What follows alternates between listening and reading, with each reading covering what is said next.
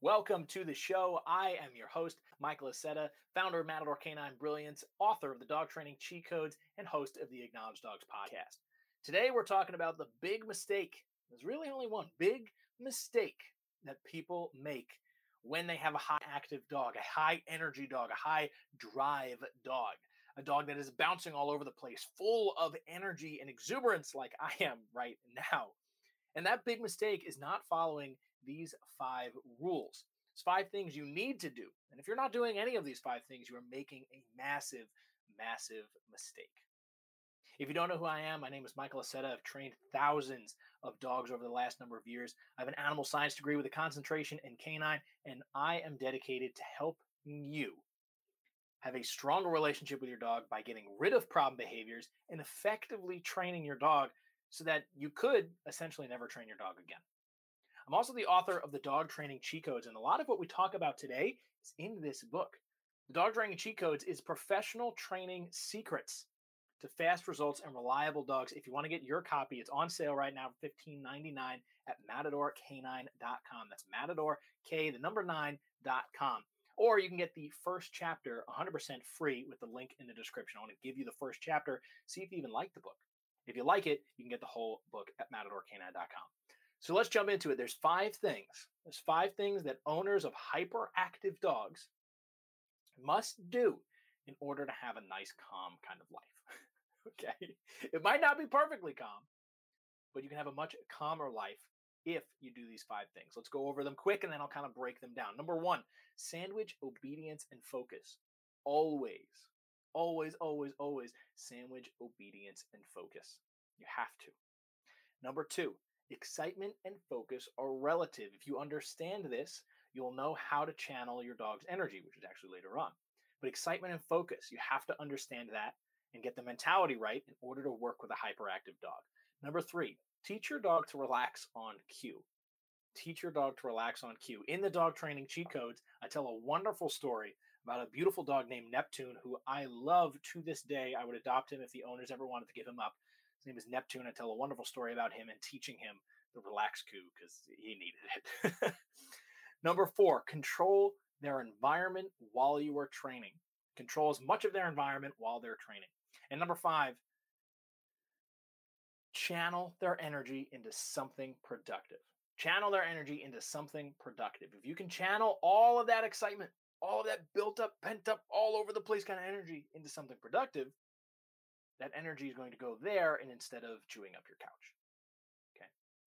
This is important if you have an overexcited kind of dog. You don't want to be outside playing fetch all day. Your dog probably would, right? They like doing that, but eventually you're going to wear them down. You're going to wear down the fun of playing fetch in many cases, or physically. They just can't do that much exercise every single day, day in and day out. Yes, some dogs will get used to it. Some dogs need that level. But you're going to get worn down and they're going to get worn down. And what happens when you don't get to? Right? Oh, man, every single day I take my dog out for a 45-minute walk. And the one day I don't is the day they go through the garbage. Now, you get punished for relaxing, which means you constantly have to be on top of your dog, which, yes, you do to an extent, but it shouldn't necessarily be dependent upon it. Right? Just like people. We wouldn't say, oh, well, I'm just grumpy today because I didn't have my coffee in the morning. Oh, wait, people do that. People do that. Oh, I didn't have my coffee this morning. Now I'm going to be grumpy all day. It's the same thing with your dog. That's not acceptable behavior. We accept it as human beings, but it's not acceptable behavior.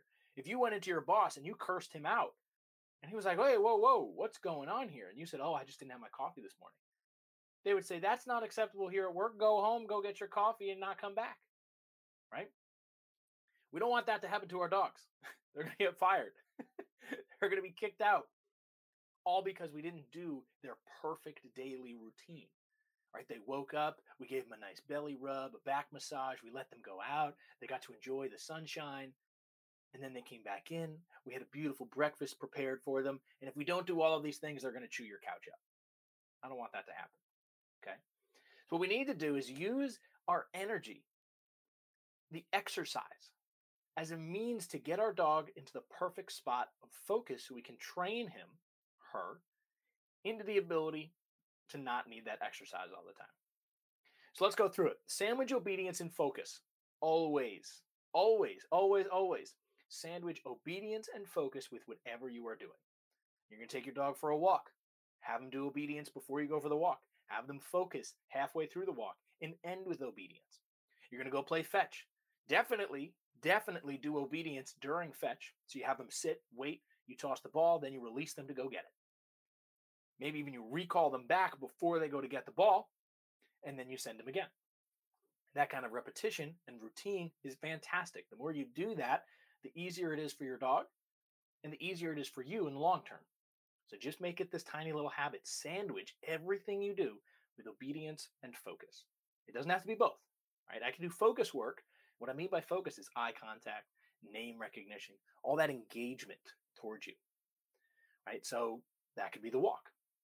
I'm going to go for a walk and I'm going to stop randomly at the curb, let's say, and I'm going to have my dog just stare at me for 30 seconds. I'm going to mark, I'm going to reward him, and then we're going to go on.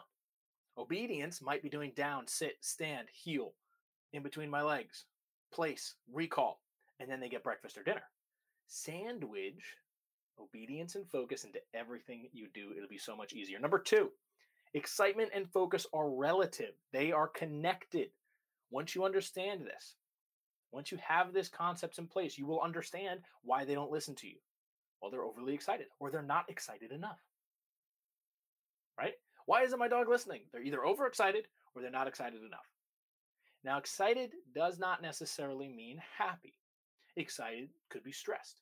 Excitement could be irritated, agitated, whatever it is. But it's either overstimulated, overexcited, overstressed, or understimulated, underexcited, understressed. And when we find that sweet spot, right? Overexcited is over here, onto my left, and underexcitement is over to the right. Right in the middle is that peak optimal focus. If you can get them right there, you can get them in the peak optimal focus, they will listen 10 times better. I guarantee it. Anywhere in between, anywhere to one side or the other, they're not going to focus. What we need to do is practice it so much that the range of focus opens up. Even if they're not excited, they'll respond and listen. And even if they are too excited, they'll respond and listen. If you don't practice and you just kind of chalk it up to, oh, well, they're overexcited because they want to go see that dog, of course they're not going to listen. Oh, they're relaxing on the couch. I won't ask them to do something. They've learned that being relaxed or overly excited means they don't have to listen to you. And this isn't an alpha thing. I don't have to force my dog to listen to me. What I need to do is get them so excited by hearing the command or the cue for a behavior that if they are lackluster, they're lazy, and I say to do something, they spring up because they're now all of a sudden all excited. And if they're so excited, so excited, I can say something and it'll bring them back down to focus. This might be number 3, teach them a relax cue to kind of bring their brain down a little bit so they can focus better. Or it might be number 5, channeling their energy into something productive. So they have all this energy. Okay, great. Now go run around that tree. So they go run around the tree. They come back to you. Good. Sit. Now run around that tree. That might be a good way to 1, burn their energy, and 2, channel all that energy into something productive that's actually going to relax them a little bit. And now we have that optimal focus for sandwiching our obedience and focus. See how it all ties together? It's beautiful. It's beautiful. Okay. Okay. So number 4, control their environment. Control their environment while you are training them. Everybody tries to do this, but they don't do it to the extent that they need to. They do it enough to make it feel like work. They don't do it enough to get the results. I love that saying. I did it enough to make it feel like work, but not enough to get the results. When you're training your dog and you're trying to keep them successful, you have to manage a lot of their environment. Well, I don't want them to chew on the couch. Okay, they shouldn't have access to the couch. Well, I want them to get used to walking on leash. Great, you got to walk them on leash. They got to get used to the crate. You got to put them in the crate. Right? You got to put them in these situations so you can practice it and reward it heavily reward it while they're having that success. Confidence is built off repeated success. Confidence is built off repeated success. I said this in my live yesterday. Confidence is built off repeated success. That's what you got to do. So if you're controlling their environment and they're not having repeated success because they keep messing up, they keep taking the couch apart, they keep pulling ahead of you, right? They're freaking out because they're not in the crate, whatever it is. If you can't control it and keep them successful, they can't have the repeated success, which means they're not building the confidence in what you want them to do, and they're going to find their own version of doing something. They're going to go crazy. They're going to wreak havoc on your house. They're going to pull you down the street. So how can I control this? How can I control their environment? Number one, right? I want to get them used to the crate. I'm going to put them in the crate. I'm going to have the door open, and I'm going to reward them so heavily that they want to stay in there. And if I can't work on the crate with them, I might give them something to do in the crate before I close it. So I can still build a positive association in the crate, even though I'm not actively participating with them. Walking outside on leash. What distracts them? Is it people? Is it dogs? Is it the squirrel? Is it a bike? Is it the car? Is it just being outside? Well, maybe I got to practice inside with none of those distractions around. Walking nice, having him or her walk perfectly next to you. Then you might go to the backyard, then the front yard, and slowly start to build on this. If you can do that, then it's so much easier around those distractions because the fundamental levels are there and the confidence is there because they got repeated success. So you have to control their environment as much as possible, especially with a high energy dog. Especially everything you have to do with a normal dog, right? You got to manage everything. You got to teach them the expectations that you want to do. Everything you do with a normal dog, a low drive dog, a low energy dog, you have to do 10 times better with a high energy dog, a working breed, an overexcited dog, because they're moving a lot faster and they're thinking a lot faster. You got to be on top of them. You got to be proactive. Number 5, channel their energy into something productive. One of my favorite things to do, and we actually teach it in the dog training cheat codes. One of the chapters is dedicated completely to this topic. It's about teaching your dog to do things without you having to say anything. That's one of my favorite things to do. I call them automatic behaviors. I'm going to teach my dog to do something.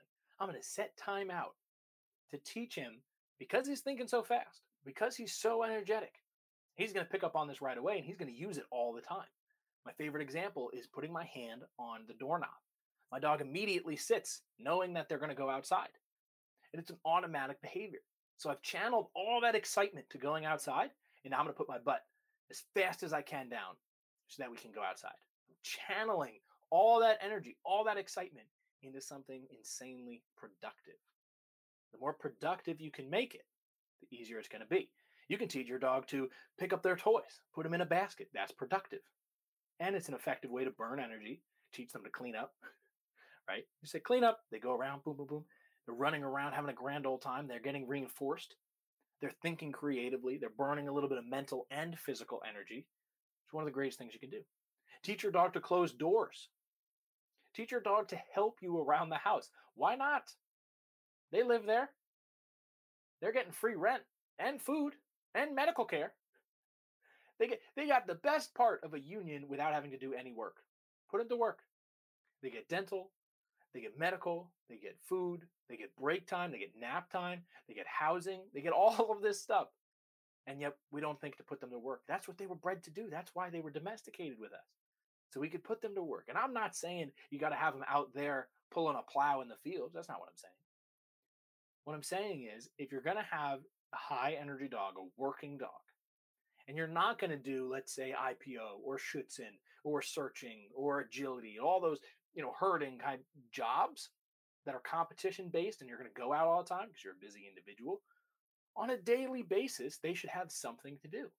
So teach them very simple skills. My dogs know how to push doors closed. They know how to carry things. They know how to sit when I ask them to sit, right? That's just basic obedience. They know how to pick things up and move them around. They bring me their water bowl so that I can put water in it. 1, it's going to burn their energy. 2, it's going to have them think more creatively. And 3, it's going to put their energy into something productive that helps serve you and your family.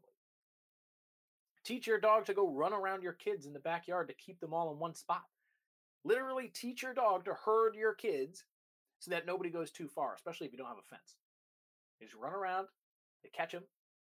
At a distance, you tell them to down, as long as they don't nip in the kids. Tell them to down, you tell them to go the other way. Put your dog to work. They need it. That's why they're all up here freaking out, berserk. And they end up having behavioral problems because of how stimulated and excited they are. So let's go through the 5 again. Number 1, sandwich, obedience, and focus. Always, always, always, always sandwich, obedience, and focus. Excitement and focus are relative. Once you understand that, it makes so much easier to understand why your dog isn't listening, why your dog is perfectly listening, and maybe why they're not listening because they're so lazy, right? They're too tired and they can't listen. So that's another thing to watch out for. Number 3, teach your dog to relax on cue. I don't even think I talked about this one. I think I skipped number 3. Yeah, I talked about Neptune. I didn't even talk about number 3. Okay, we're going back to number 3. I'm sorry, guys. I skipped number 3. Teach your dog to relax on cue. This is as simple as a place command. You can tell your dog to lay down. But when I say relax, my dogs just lay down. They calm down completely. And the way you would do this by playing, ask your dog to down. Practice this over and over until they're offering up the down, and then you could switch it to a different cue like relax.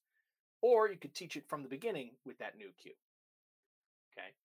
So you're simply exciting them up and getting them to drop into something super solid, comfortable, build on duration, have them relax. And when they truly are relaxed, you can reward them with either playing again, bringing them back up so you can practice it, or just a treat, and then you end playing right there. Teaching them to relax is so beneficial, especially if you live in a small apartment like I do.